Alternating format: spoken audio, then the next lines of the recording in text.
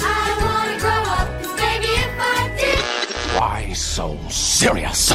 All the toys, all the time. I am the game and still getting trying to play good. You know the rules. This isn't a toy. But we bought it at the toy store. We did, but the way I'm using it makes it an adult thing. Are you ready to play the game? Welcome to the Toy Department with Matt Kolsky and Derek Madden. Yeah. All right, it's Friday. Toy Department time. I am Derek Madden. He's Matt Kolsky. How you doing today, man? Pretty good. It's Friday, which doesn't necessarily mean anything to me at this point in my life, but still seems like a reason to be excited. I'm going the other way. I'm feeling a little rough.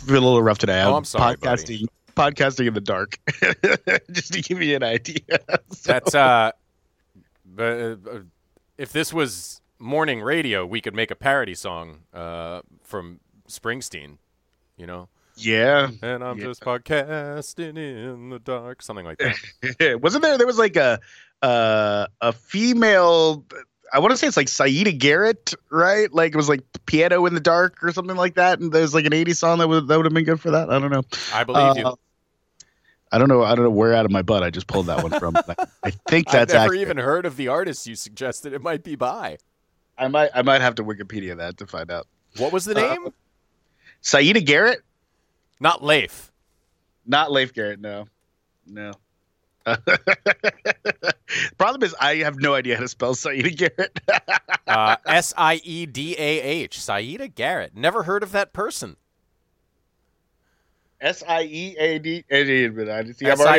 Siedah. Born Deborah Yep. Christine. American singer-songwriter. Yeah. I wonder if I correctly gave her the right song. She was a backup singer for Michael Jackson, among others. Yeah, Also, saying I just can't stop loving you. But she did not co-wrote. That's wrong. She did co-write "Love You I Do" from Dreamgirls. Yeah, worked with Quincy Jones and El DeBarge. Good shit. Okay, let's get Everybody loves to El live DeBarge today because I got some stuff I want to rip, frankly. So we're gonna save Top Chef because there's lots to cover in there, and dispense with the other garbage we watched this week. Let's start with okay.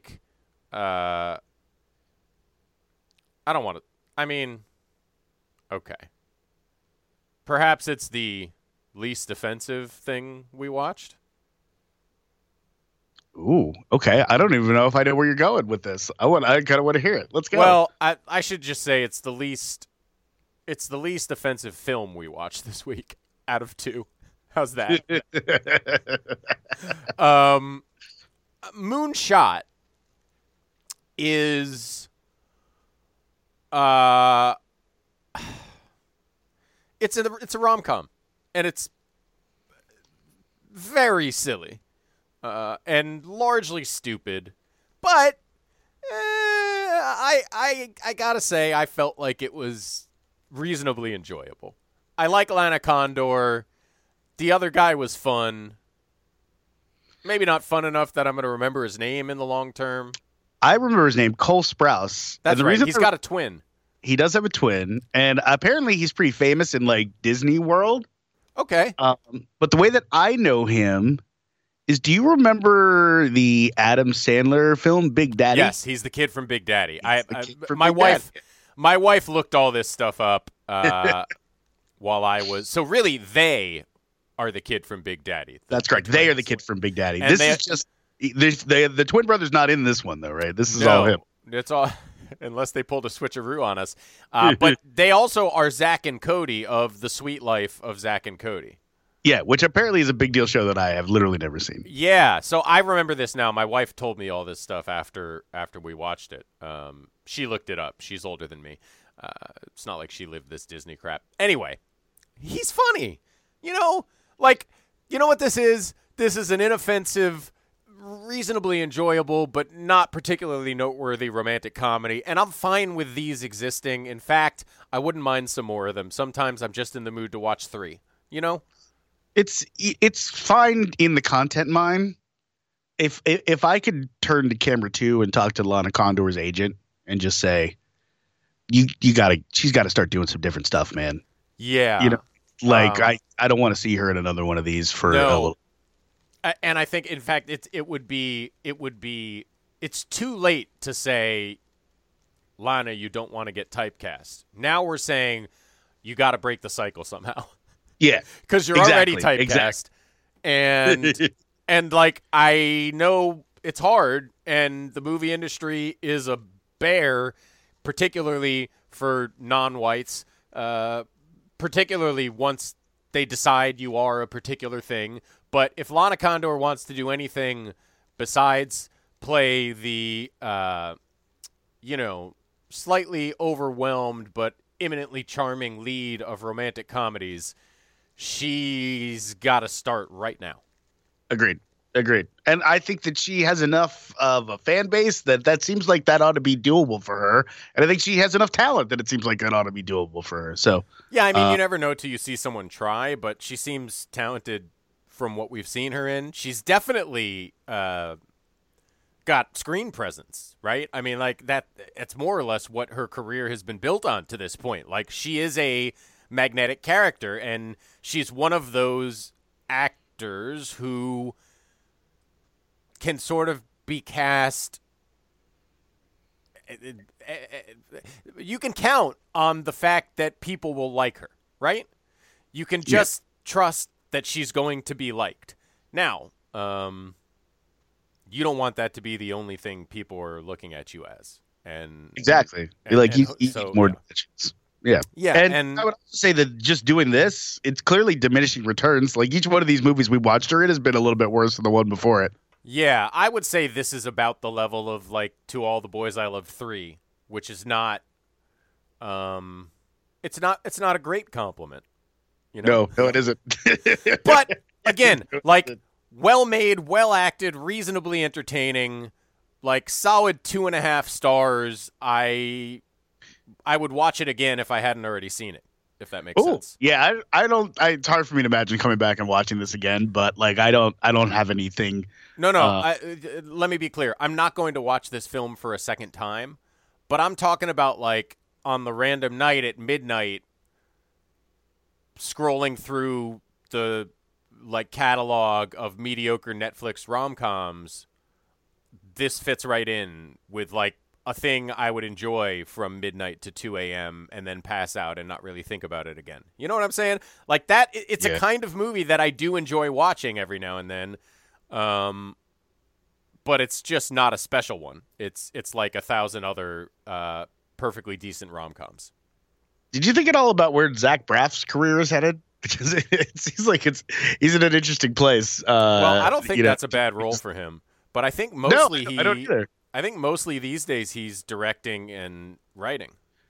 Well, he's in there's a Cheaper by the Dozen. I think might be a series. It's some sort of remake. He's definitely doing a Disney thing. There's no question about that. But I mean, he's around, and I think more than anything, he's writing and directing. Yeah. But, well, I don't know. You're right. Maybe I'm not noticing the things he's writing and directing. By the way, Piano in the Dark was 1988 song from Brenda Russell. Peaked at number 6 on the Billboard Hot 100 and earned 2 Grammy nominations, including one for Song of the Year. Yeah, that's our that is our generational gap right there. Brenda Russell. Mm-hmm. Mm-hmm. John Tesh covered it once. There you go. Yeah. Speaking of falling asleep at 2 a.m, I have to confess the next thing that we watched, I did fall asleep during, so I never completed it. Because it was so terrible that I didn't have the strength to go back.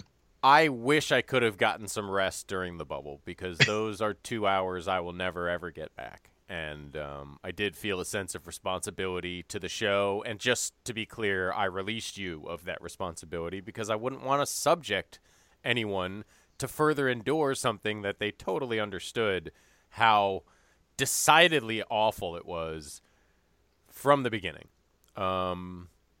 It really is from the beginning. It was like the first 10 minutes you knew, like, oh, this is just going to be really unfunny. I don't know what happened. Like, if I tell you Judd Apatow is going to direct a who's who of funny people, like David Duchovny, funny. Leslie Mann, funny. I have to say, is it Iris? What's the Apatow kid's name? I think that one is Iris. It's Iris and Maude, but I don't always remember which one is Iris. Maude is in Euphoria. Iris, I thought, was maybe the best part, at least in terms of, like, she got her character and was doing a thing and doing it well. Sure, yeah, tallest dwarf, though, you know what I mean? What's that? Tallest dwarf sort of situation, though, you know what I mean? Exactly, because I feel like I've seen David Duchovny phone it in, but I have never seen him phone it in this hard.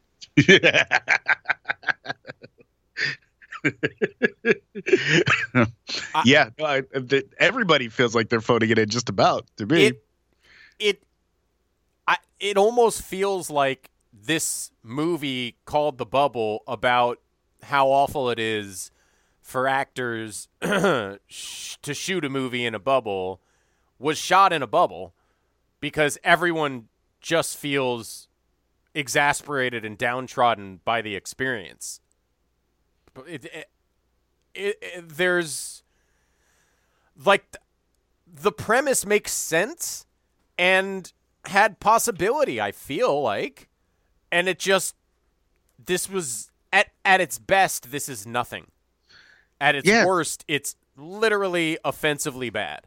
And I don't mean it offended me in terms of, like, it's not offensive content. There's no offensive content whatsoever. Something offensive would be welcome. It's just a wasting of your time. That's all it is. The offensive part. And honestly, I'll go a step further. I don't understand the value. Like, if I was Netflix, okay, whatever I spent to make this film, I would have just chalked it up as a loss. I would not have put this on my platform. I do sort of wonder, like, who is the guy that's like, let's put this out. But I also, like, did you see, I mean, not, obviously you saw it because we talked about the pod. I'm trying to remember. Did you like Don't Look Up? No, we did not talk about it on the pod, and I did not watch it. Oh, you never saw it? I just watched it on my, that's weird. But my understanding is that at least had a point. It did. Well, look, I liked Don't Look Up. I'm in the pro Don't Look Up camp, but I feel like the criticism that people had of that movie of like, oh, they just wanted to put a bunch of famous people in a movie and it's all flimsy. That's what this actually is. Yeah, like that's what this is. Yeah. No, I mean, that's definitely what this is. It is a bunch of famous people with a famously funny director, and it is just not funny or good or interesting or anything. Yeah. And again, I just like, by the way, I think. What'd you say? I thought Don't Look Up was quite funny. So yeah, I mean, most of the people I talked to, like the criticism of it was just that it was a little preachy. Pedantic and preachy. Yeah, and that's why I didn't watch it. But I guess more than anything, I'm deeply disappointed and upset and confused at Judd Apatow. Like, I don't understand how this happens. I truly don't. I'm with you on that. I don't know that I would say that I'm quite like I'm definitely disappointed. I'm not mad though. I'll watch another Judd Apatow movie after this. You know what I mean? When I say upset, I it's not like I'm gonna hold a grudge. It's just like I am dismayed and confused. You know? Yeah. I mostly even his less than excellent films to me have something about them, right? Yeah. And they're funny at the very least. This was who's your favorite White Sox hitter right now? Oh, bro. What you? It's opening day. I feel like we'll just throw that out there. What made you? I'm interested to see where this is going, and I am not ready to commit, but I'm gonna go with Tim Anderson.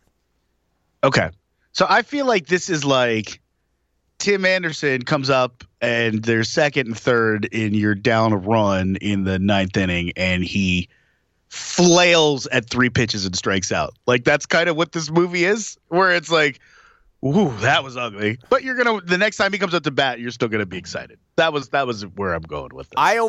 I think it's actually worse than that. So I'm gonna say that situation, except instead of just flailing at 3 strikes, he somehow gets to a 3-2 count and then strikes out on a pitch that hits him.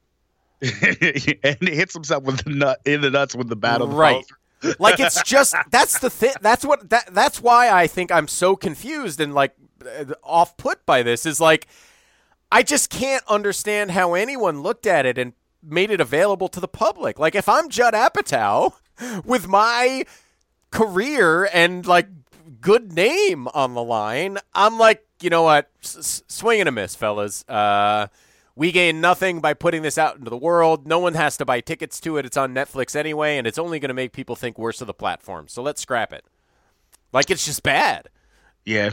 And it makes me wonder about like someone like that losing their fastball. Not that I'm saying he necessarily has, but this is so off base and just kind of tone deaf.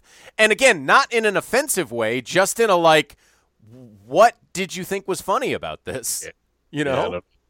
Yeah, that's the thing about it, right? It's like, yeah, what did you guys watch this back? Like, right. I don't know.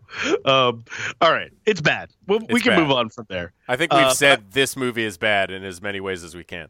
Yeah, I want to stay with this concept of confusion, because that is a nice segue to me to Moon Knight. Yeah, I watched 2 of these, and I have no idea what the fuck is going on. None. There's a scarab. Everybody wants it. That's about all I can tell you. Well, I think you're being I don't know the right word, so I'm going to use modest, because I'm sure there are other things you could tell us. There's the fact that this guy is 2 people and a superhero all in one body.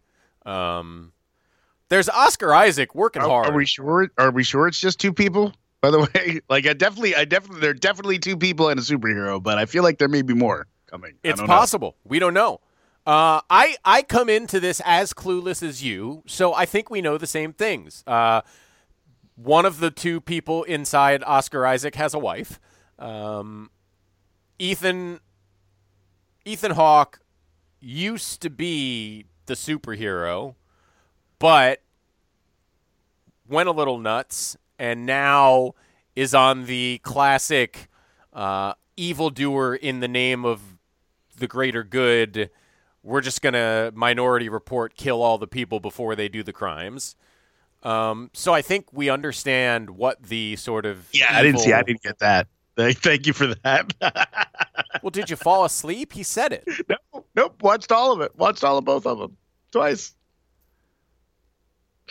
Really? You didn't, and you didn't catch Ethan Hawke talking about how he is serving an Egyptian god who gets rid of evil before the evil acts are committed. I caught him talking about how he's serving something. Yeah, I didn't really understand that he was precogging that situation. No. Well, that's what he's doing with the scales, right? He's got the scales. You know? Oh, yes, that makes sense. Now that you say it, that makes sense. I gotta say, I feel like I don't know if you were second screening or you just was not spaced out. Like, I don't think these things are that deep.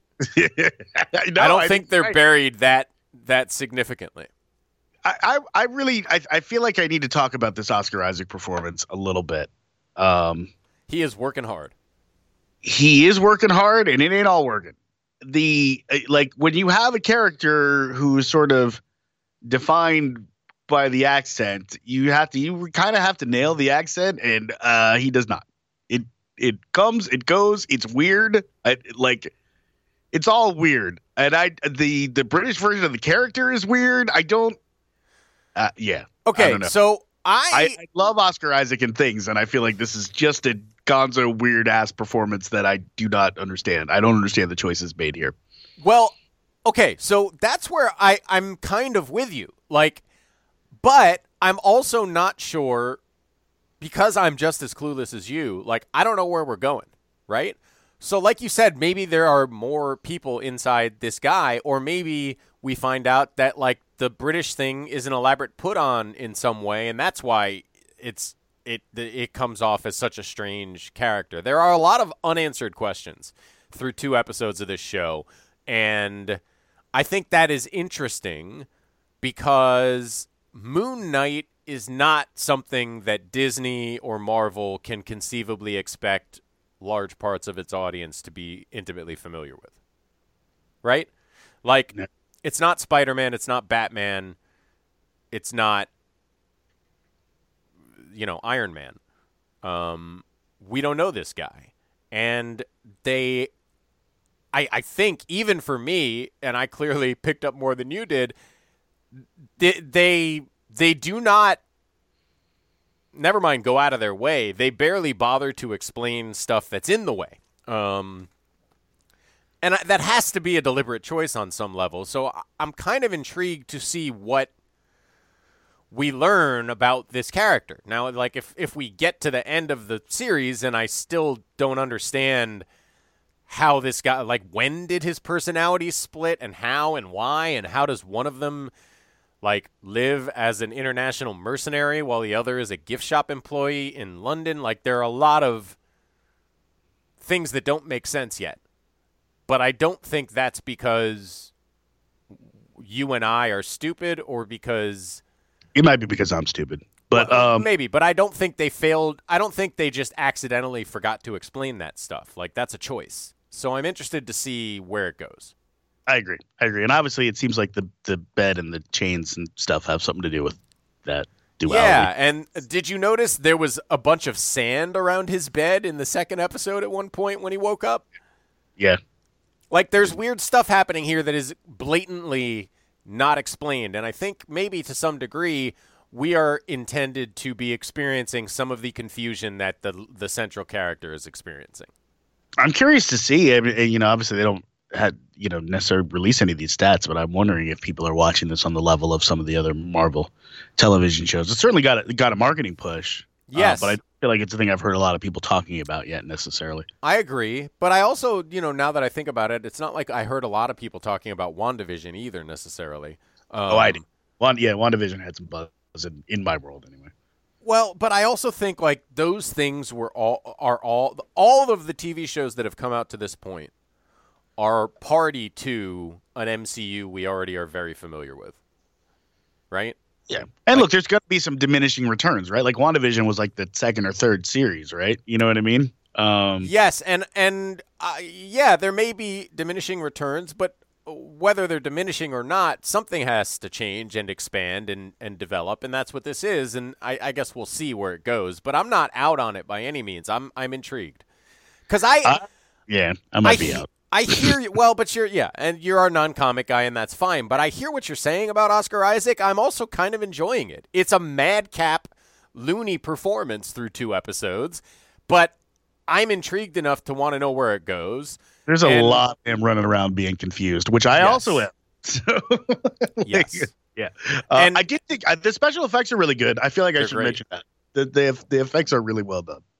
Really, actually spectacular, I would agree. And the invisible fight scene is enjoyable. There are some really funny moments in this show. I really liked it. But it is weird and it is confusing. And I will say, like, if 2 more episodes pass without being a little less frantic and confusing, I might join you in the I've had enough department. Yeah, and it's look, I don't see myself coming back to this, not so much because I'm like, oh, this is bad and I can't finish it. It's just there's a lot of stuff on right now. You know what I mean? It's a busy time, man. It's a busy time. And there's a lot of stuff, right, that, because it's not in our homework. You know what I mean? Like, I still try to keep up with Severance. You know what I mean? Like, there's a lot of shows happening. Are you, while we're here, are you caught up on Severance? I am caught up on Severance. Yeah. Okay, so let's just quickly, Severance's first season is over. Can you give me like a 2-sentence? It's not over. Oh yeah, it is, buddy. Well, then maybe I'm not caught up. Unless was there a new episode that like dropped last night or something? Yeah, every Thursday night. Oh, all right. So then I'm lying. I've seen every one but the last one then apparently. Well then we should not talk about it. Okay, fair enough. We'll save that for episode next. 9 of Severance is the season finale, and it did drop last night. Gotcha. Okay, then no, I'm not caught up. But I did enjoy the waffle party. You did enjoy the what? The waffle party. Oh yes, I don't know. In my head, the waffle party was going to be more of a group affair, but what do I know about Severance? But I guess. Devin really shined in the waffle party. Oh, he partied up with those waffles. Like he had other shit to do, but that did not stop him from enjoying his waffle party. Right. Well, you got to finish the waffles to get to the key part of the thing there, right? Yeah, I guess so. There's that moment when he like finishes that waffle and takes that long gulp of milk. Yep. that was really well done. Well, look, obviously we'll talk more about the show at some point, but kudos to Ben Stiller. You know what I mean? Like the direction of the show, the concept of the show, I think has been really interesting. The look of the show is really interesting. And what a truly fascinating concept. I mean, that's more than anything where I have landed is what just a really like it feels like something that a few people started talking about over a large amount of marijuana. Just like sitting around and someone was like, yo, what if you could separate your consciousness so like one you went to work and the other you live the rest of your life. So, like, your whole life you never really worked. And then someone would be like, well, yeah, man, but then you'd create a consciousness that was, like, only ever at work. Just like a slave, bro. And then they developed this show. Because that concept on its own really is enough. There are so many different implications and considerations that surround it, right? Like, so I don't know if that was Ben Stiller specifically who came up with that concept, but it really is a home run. Well, and look, there's that concept, but I think the specific world that they built with this company is also like super duper interesting. Don't get me wrong. It's all incredibly well done. And not just well done, but I think that to your point, as you were just saying, like really precisely considered, really exactly a specific thing that they seem the world building here is really impressive. Yeah. And all the acting is spectacular. Like I mean, look, Turturro and Walken are doing a thing that's just phenomenal. Adam Scott is as good as he's ever been, and I don't know Britt Lauer that yeah, I mean, well. I think it's her debut, kind of, really. So I feel like it's not though. She's been in some things. Just I don't. She was in. Yeah, it's not her debut. She's been in some things. Yeah, just not really. Not notable things necessarily. You know what I mean? So. I guess she was on a CBS crime procedural as a regular appearing person. She was in High 4 Maintenance. episodes of High Maintenance. Yeah. It's Always Sunny, an episode. But like, that's the first thing we've seen her really, really work in. You know what I mean? And she's great. She's, as good as anybody in this. Yes. Patricia Arquette's really doing some interesting work. Yeah. Too, so. It's all really great. And of course, the dude that we were just talking about, whose name I always forget, but Zach Cherry is his name, the guy who plays Dylan. He plays a pretty specific thing every time we see him, I feel like he's a specific character actor. He's got a lot of Condor problem. It's a different problem, but he's got a problem. Yeah. But this is like an interesting twist on that thing he always does. Yeah, I would agree with that. I feel like this is the ultimate distillation of that thing he always does. That makes sense. Maybe, but there's like I don't know. There's something interesting about it. I really like this show, and the finale has me excited for more. Sweet. Well, I'm excited to see the finale then. Let's talk about Top Chef. Yes. You ready? I'm ready. I think we may be at a point where we need to reevaluate contenders. Like, I feel like this is the first time I have maybe a different top three. I think the show did it for us, right? Yeah. I mean, the top three in the Elimination Challenge. Look, if you win 2 Elimination Challenges in a row, you're obviously among the top contenders. So Evelyn, boom. And then Jackson and Buddha are 2 guys that we had up there anyway. And if we're going to round out the 4, I think it's still DeMar, who Agreed. had another really solid week and also finished in the top 3 at least in the quickfire. And look, shout out Nick and Ashley. What they did in the quickfire was spectacular, but Ashley continues to flop in the elimination challenges, and if she hadn't had immunity, I think she'd be out of here. I agree with that. It's somewhere I realized that I think that Evelyn is the chef that I thought maybe Ashley would be at the beginning of the season. I think we both made that mistake.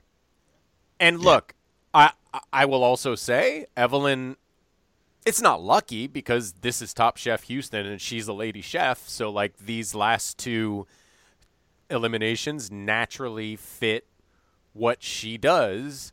And she was able to deeply, deeply become inspired by the 2, inspirations that were essentially assigned to her at random.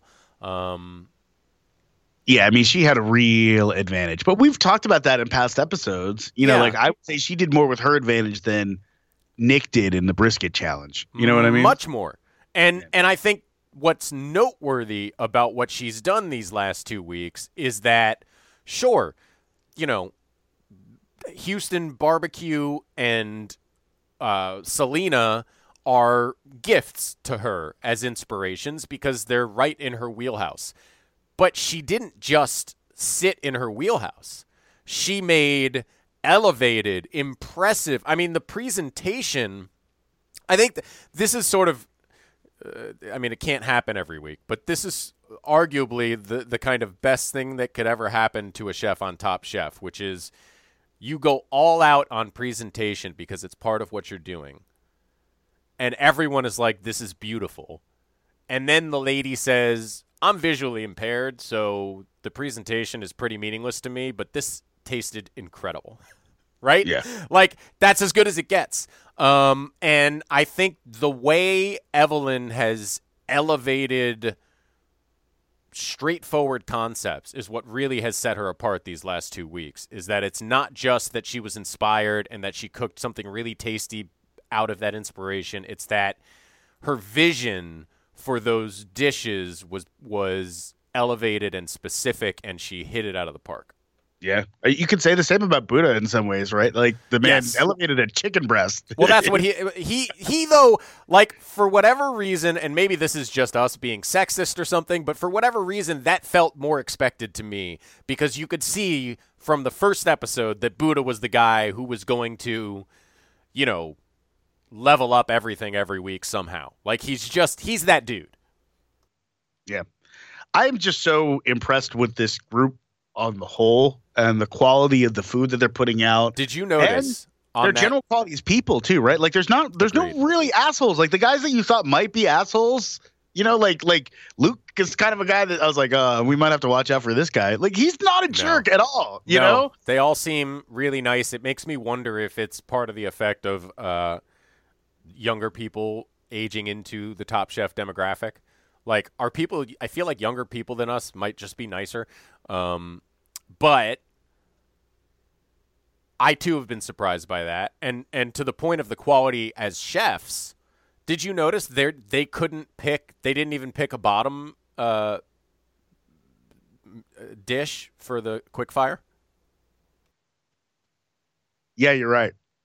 There was no need to, really, right? They liked them all. They liked them all. And look, I think, this is something we talk about. Like, very rarely is anything anyone makes on this show actually like bad, but they find things wrong with it so they can have a reality show, right? Like, that's the game here. So the fact that they really just had nothing bad to say about anyone's dish in a pretty weird, salty, sweet pair-up challenge, I mean, that really speaks to the ability of these chefs. Yeah. And look, I mean, Monique went home basically for a plating error, really. That's really what happened, essentially, right? Like, she just didn't get enough of her stuff on the plate. See, okay, I think we need to talk about this. And by the way, I think today I'm going to wander over to a bakery coffee shop down the street from me that apparently is a purveyor of Monique's pâtissière. So I'm a Monique fan. I'm in favor of Monique. I hope to eat her food in a matter of hours. However, I don't think it's fair to let her off by calling it a plating error, because I think it was an error in the very conception of the dish. And the fact that she got to the plating and only then had the thought, oh no, what if these oysters are too big? And wait a second, I'm about to pour broth on top of fried oysters. They're going to get soggy. Like, girlfriend, you should have figured that out when you came up with the idea. If you're worried about your fried oysters getting soggy, don't put them in soup. And if you're worried about the oyster size, find the small, like, do something, because... Well, but can't you, like, it's acceptable, right, to serve the soup at the table, right? Like, that's an accepted Top Chef practice, right? Like, she could have put the soup in. That's what okay. Those little things and then poured them in when they set the bowls down, right? Yes, but that never, there are a lot of ways she could have done this differently and been better. What she did, though, was not think about it until the last second. Yeah. Look at me, I'm backseat driving a clearly super skilled chef. Of course, that's what we do here. That's what our Top Chef analysis is. I couldn't do any of the shit these incredible chefs are doing. Monique is fantastic. However, she should have realized these issues ahead of time. And if she had, you're right, she could have probably made the same dish, not cut the oysters in half, which it took a while for someone to make the key point there. But, like, when you cut a fried oyster open, the juice comes out and it dries out. That's the last thing. Like, the whole point of a fried oyster is to have, like, a juicy thing. Yeah. But that's also why I said it's a plating error. I get your point that the plating error is a result of maybe a loose conception. Well, that's the thing, is you can't. Sure, that fundamentally, I guess it's a plating or like a plating technique error.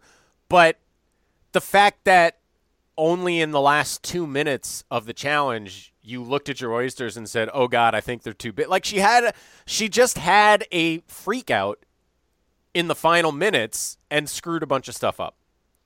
Yep. And I think in retrospect, if that broth was as tasty as she thought it would be, had she just dropped in the fried oysters, poured on the broth, and given them a tasty soup with a slightly soggy fried oyster, but that still tasted good, that would have been less of a demerit, and Luke might have gone home. Yeah, maybe.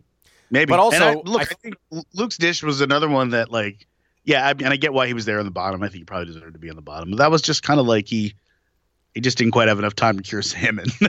This is what it seemed like to me, right? Like, it was just I think that's exactly what it is. But again, dish was a little bland. Look, that's first of all, that's life on Top Chef. It's hard. Yeah. You don't just have to do something decent. You got to do something awesome. And I think his too, although different than Monique's, which was more like, within the concept, what some of the things she could have prepared better for. His concept just was no good for the cook time they had. Yeah, and look, I think he was at a inspiration disadvantage relative to some others in this one. Yeah, but you know what? Shame on him then. To be honest, I mean, look, no one was gonna have the Evelyn inspiration, but Jackson figured it out. Yeah.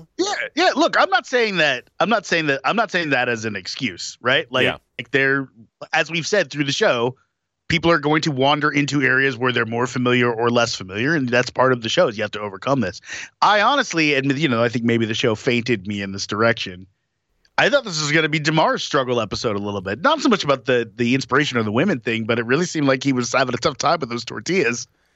And of course he went on it. So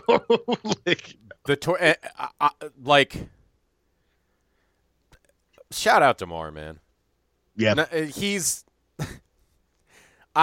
he might be my favorite Top Chef contestant of all time. So I think I mentioned this last week. I was in Chicago last weekend. Yes. And I had an opportunity to maybe get a table at Virtue, which is where he cooks, and I wound up not going. Yeah, as I remember, you couldn't get anyone to go with you.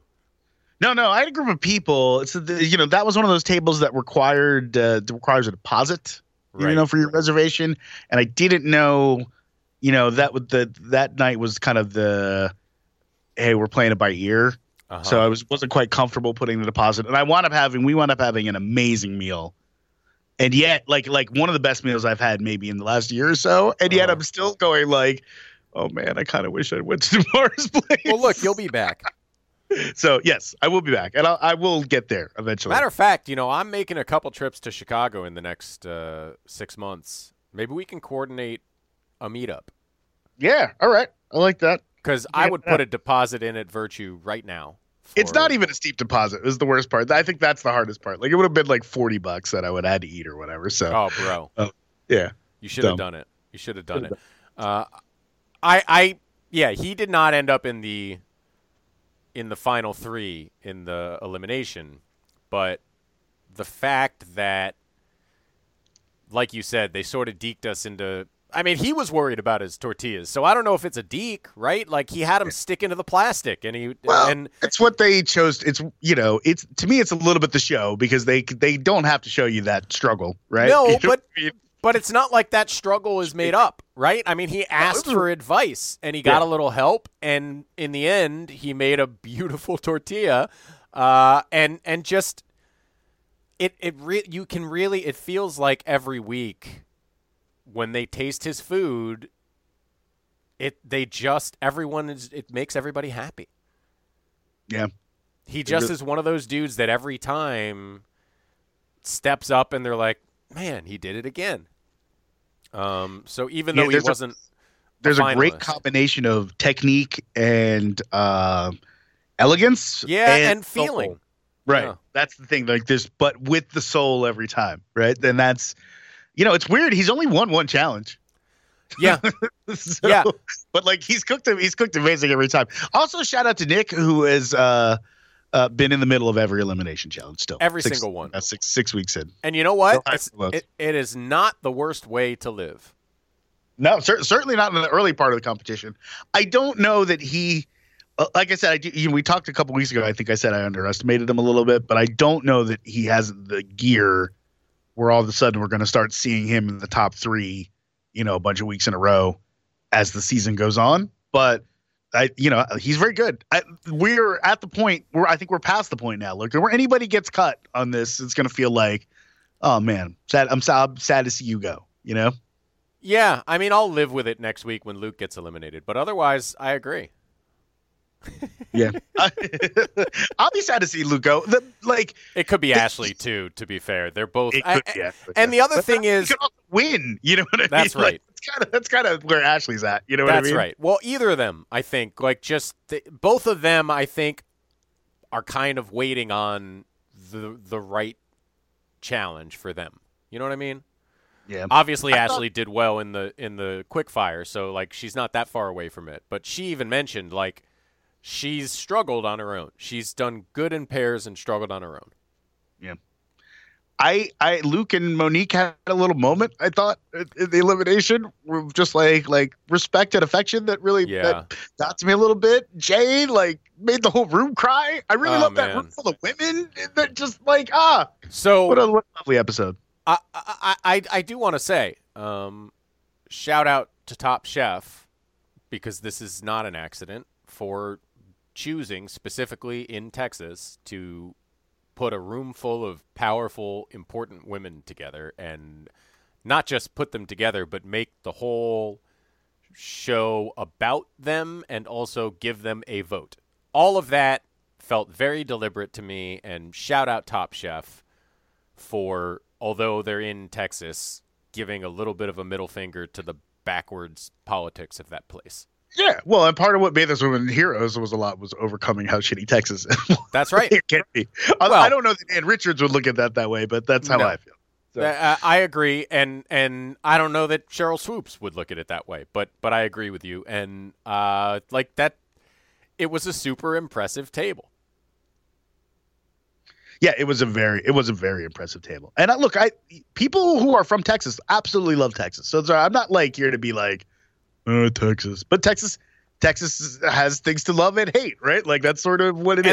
And to the degree that it was reasonable and possible, I think they talked about some of that stuff on the show, and I thought that was cool. And also, look, I had never heard of Bessie Coleman. Pretty cool stuff, you know. Obviously, I know who Babe Didrikson Zaharias is, and I'd sort of heard of Ann Richards, but like. Yeah, so that's another one where me being older than you, I'm old enough to remember Ann Richards. So yeah, I am not. But shout out to all those great women, and Barbara Jordan. Like it's cool to honor specifically powerful women in the context of this show in Texas. Yeah, and now come to Atlanta, Top Chef. This is ridiculous. Okay, sorry. That should just be your sign off every week. I know. I swear, if I ever meet anyone on that show, I'm going to say it. Like, what is the deal? You know, what's the deal? But like, is that how many other things are you going to say first?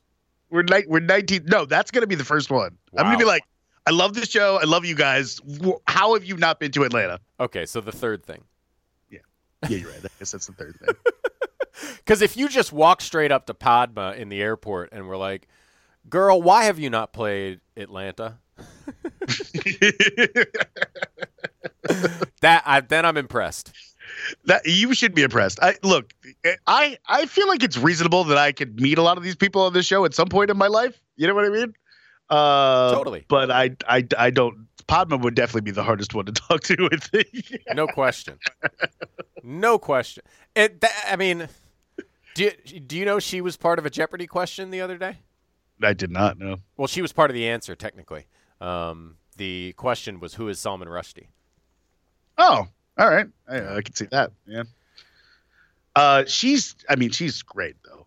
She actually doesn't she seems very approachable for someone of intimidating beauty. But intimidating beauty and also like success and stature, right? Like it's not just that she's absurdly beautiful, it's also that she's incredibly accomplished and she is the host, but also like the emotional center and rock of one of our favorite television shows. This woman is spectacular. The likelihood was I would probably just go all Chris Rock on her in that situation. Right. Sorry, Chris Farley is what I meant to say. That's right. You remember this? You did not mean you would let her slap you in the face. You meant no, although I might. Of course you would. I might lean into her slapping me in the face. If that's what it came to, of course you would. Of course. Papa Lakshmi just slapped the shit out of me. Yeah, exactly. And you'd be thrilled. I would. She is 51 years old and doesn't look a day over 30 and just does a phenomenal job on this show, and I thought was, typically excellent anchoring a table full of equally powerful and impressive women. Yep. So next episode is the 7th of the season. Yeah. And it appears that there are 14 episodes in this season. Yeah. But there's 9 people left, right? So it can't be Restaurant Wars, right? It's going to I thought next Restaurant Wars. So, quick show production preview. We're taking next week off. And there was a moment during Top Chef when Padma said at the quickfire, "You get double immunity." I was like, oh no, is this a double elimination and we're going to jump to Restaurant Wars and we're not going to have a podcast the day after Restaurant Wars? But no, have no fear. I think it'll be the following week. Yes. Yeah, I think we're going to be good. It'll be weird not talking about this show next week because it's been a fun season so far. It really has. It's been a lot of fun, and I think it's been really good. Really, really good. And to your point earlier, I cannot remember a season that had as nice people and as good cooking across the board. So shout out season 19 of Top Chef. Yep. Yeah. The eliminations are going to get hard from here on out. Yeah, they really are. All right. As Matt just mentioned there, we will not be doing a show this week because I'm on vacation. But next week we'll be back. So we're going to do 2 weeks worth of homework here. In addition to Top Chef, Better Call Saul is back. Frankly, that's not even, it's hard to even call that homework. Like, you're going to watch Better Call Saul, right? Damn right. I might even give the last couple episodes of last season a spin on Netflix before we start. Yeah, it's not a bad idea because it's been a minute. I just want to get back into it, get a little doc review under my belt before we get into the final season. Yeah, I'm as excited for that as anything in a while. You want to talk about Roar a little bit? This was one of your suggestions. Yeah, well, on the theme of the Top Chef with powerful women, here comes the new Apple TV Plus television show, Roar. It is an anthology series based on short stories, and it is sort of created and produced by the women who created Glow, Liz Flahive and Carly Mensch. And it's got a lot of women we love, what I'm reading right here, it says, this genre-bending anthology series weaves together 8 darkly comedic feminist fables that take unexpected approaches to subjects like gender roles, autonomy, and identity. And among its stars are the great Merritt Weaver, Cynthia Erivo, Nicole Kidman, Allison Brie, Betty Gilpin, Issa Rae. There's a lot to be excited about as far as I'm concerned, and the first episode is April 15th on Apple TV+. All right. An anti-shout out to Netflix for not making more Glow. Boo. Boo hiss. All right. Next up is the Netflix game show, Is It Cake? Stop it. Yeah, I'm kidding. Is that a game show? It is a game show, I think. I think it's a game show. I'm probably going to watch an Is It Cake at some point. Yeah, I anticipate at some point putting that on. But right now, my wife is obsessed with Nailed It. So when we don't feel like watching something with our brains, we just put on Nailed It and giggle at people's disastrous attempts at making fancy cakes. Yeah, that sounds lovely. It's not lovely. bad. Nicole Byer is like, I think she's really funny in general, but on this show, she's like the perfect level of funny, just like lightly funny, but also nice to these. Like she makes the show, truly. Because otherwise it's just shitty bakers, which is only going to get you so far. Yeah. So, yeah, I recommend Nailed It for like a nice, relaxing, brainless time. I did watch an episode of Rat in the Kitchen. Oh, boy. After the NCAA tournament one night. They got you, huh? Yeah, they did get me. Well, conceptually, I think it's an interesting show, but it did not work so great in execution. I didn't think it was not all that interesting to. I just feel like how is someone going to be sneakily sabotaging the food? It doesn't. They do it. They definitely do it. Like, people do not know that their food has been sabotaged until like they're up there tasting it for sure. So yeah, I don't know. So I don't know. I don't know how it happens, but it clearly happened. All right, what we're really actually going to watch for homework, sorry, is Russian Doll, the new season of Russian Doll. That's a Netflix show we're actually going to watch. Yeah, it's one of the few, like, I feel like one of the few still left, you know, especially since the last episodes of Ozark are about to drop pretty soon. That, like, you know, from the era of, like, Netflix really caring about making good series television, you know what I mean? As opposed to just importing stuff or... I mean, the high impact movies that they've kind of been into lately. I'm fingers crossed that's more a lull than a change of direction. But I hear what you're saying. Yeah, it feels strategic to me at this point, to be honest. All right, so we got Russian Doll. Woke, remember Woke? I do remember Woke. I love Lamorne Morris, and I'm excited, actually. Me too. I like that show, and I'm glad it's back. So we'll check that out. And then Tokyo Vice, which dropped last night on HBO Max. Yeah, and I mean, I don't totally know what this is going to be.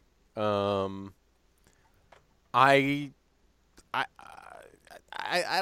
kind of had enough of Ansel Elgort, but I'm hoping that there's something interesting and worthwhile here for us. Yeah, I don't know. Something about the Yakuza is interesting to me. I'm kind of curious to see. And the fact that Michael Mann is directing this first episode of a show that has the name of a city in Vice. Right. Like, yep, okay, cool. Here for it. Yes, that probably is the main draw for me. So, and I don't have the same Ansel Elgort issues that I think you do. I'm not like you fatigue. Is that kind of how you describe it? Yeah, I just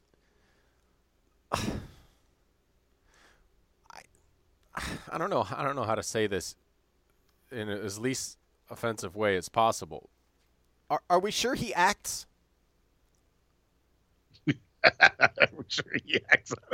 I don't know. I'm confident he acts, but I can't say that I'm sure he acts. If that helps. Like, what's the character that you've seen him really become? Because to me, like, I think of Baby Driver, which is like an empty vessel, or Tony from West Side Story, which was flat and uninteresting. Like, when has he been good? Well, I am a bad person to ask this question to because I have only seen him in Baby Driver, in which he is a bit of an empty vessel. I think that's fair to say, but I think that's also, to me, that's much about the way he was directed or the way the character was written as his performance. Guess. And so, and I haven't seen, and literally, I've not seen anything else he's been in. I haven't seen The Fault in Our Stars or Divergent or, so I can't hard to comment. I saw Divergent, and he's again like he's kind of just a blank canvas, I think. And like usually actors who sort of exist as a blank canvas, like paint that canvas slightly differently in different roles, and I just don't feel like I've ever seen him do anything other than be Ansel Elgort and fairly be a plain and boring person. I don't know. I'm not sure why I should be interested in or excited about that. So this is I think we may have hit on a little something here. So I'm not mad at him. I'm just uninterested in him. I don't know. It sounds like you might be a little mad at him. Well, he is the subject of a number of sexual assault allegations as well, but it's really, like, as distasteful as I find that's not what I'm talking about right now. Right now, I'm just talking about a guy that I don't feel like does anything as an actor. Like, literally nothing. Yeah, okay. Fair enough. I don't know. I liked Baby Driver. That's all. I really liked Baby Driver at the time. I think it's probably not something. I haven't seen it in a while. to be honest. So maybe it hasn't aged well. I don't know. Well, I just don't. I think it'd probably be harder to watch now with Kevin Spacey as a lead actor. But yeah, I really liked that movie. But I liked the stylish. I liked what Edgar Wright did, and I thought Ansel Elgort doing nothing was appropriate for that role. Right. So did I. So, so I don't know. We'll see. I could also very much see his role in this being kind of him, also requiring him to do nothing of that. Well, and look, maybe that's just what he'll do the rest of his career. I just don't know that, like, that's a good-looking man who can stand there with a blank expression is enough to qualify someone to be a huge film star, in my book. Yeah. Okay. Fair enough. I think that's it, right? There's a lot of great homework on the horizon. So I feel like we just did a lot of analysis about things we haven't watched yet. But yeah, we sure did. Yeah. Don't worry, it'll be 2 weeks before you have to hear us do that again. Yeah. I'm gonna go watch It Is a Cake, I think. All right. Let me know if it's cake or not, will you? Okay, we'll do. Bye. This game's in the Admiral refrigerator. The door's closed, the lights out. Butter's getting hard, the eggs are cooling, and the Jell-O is jiggling. So long, everybody. And do me a favor, have yourself a tremendous evening.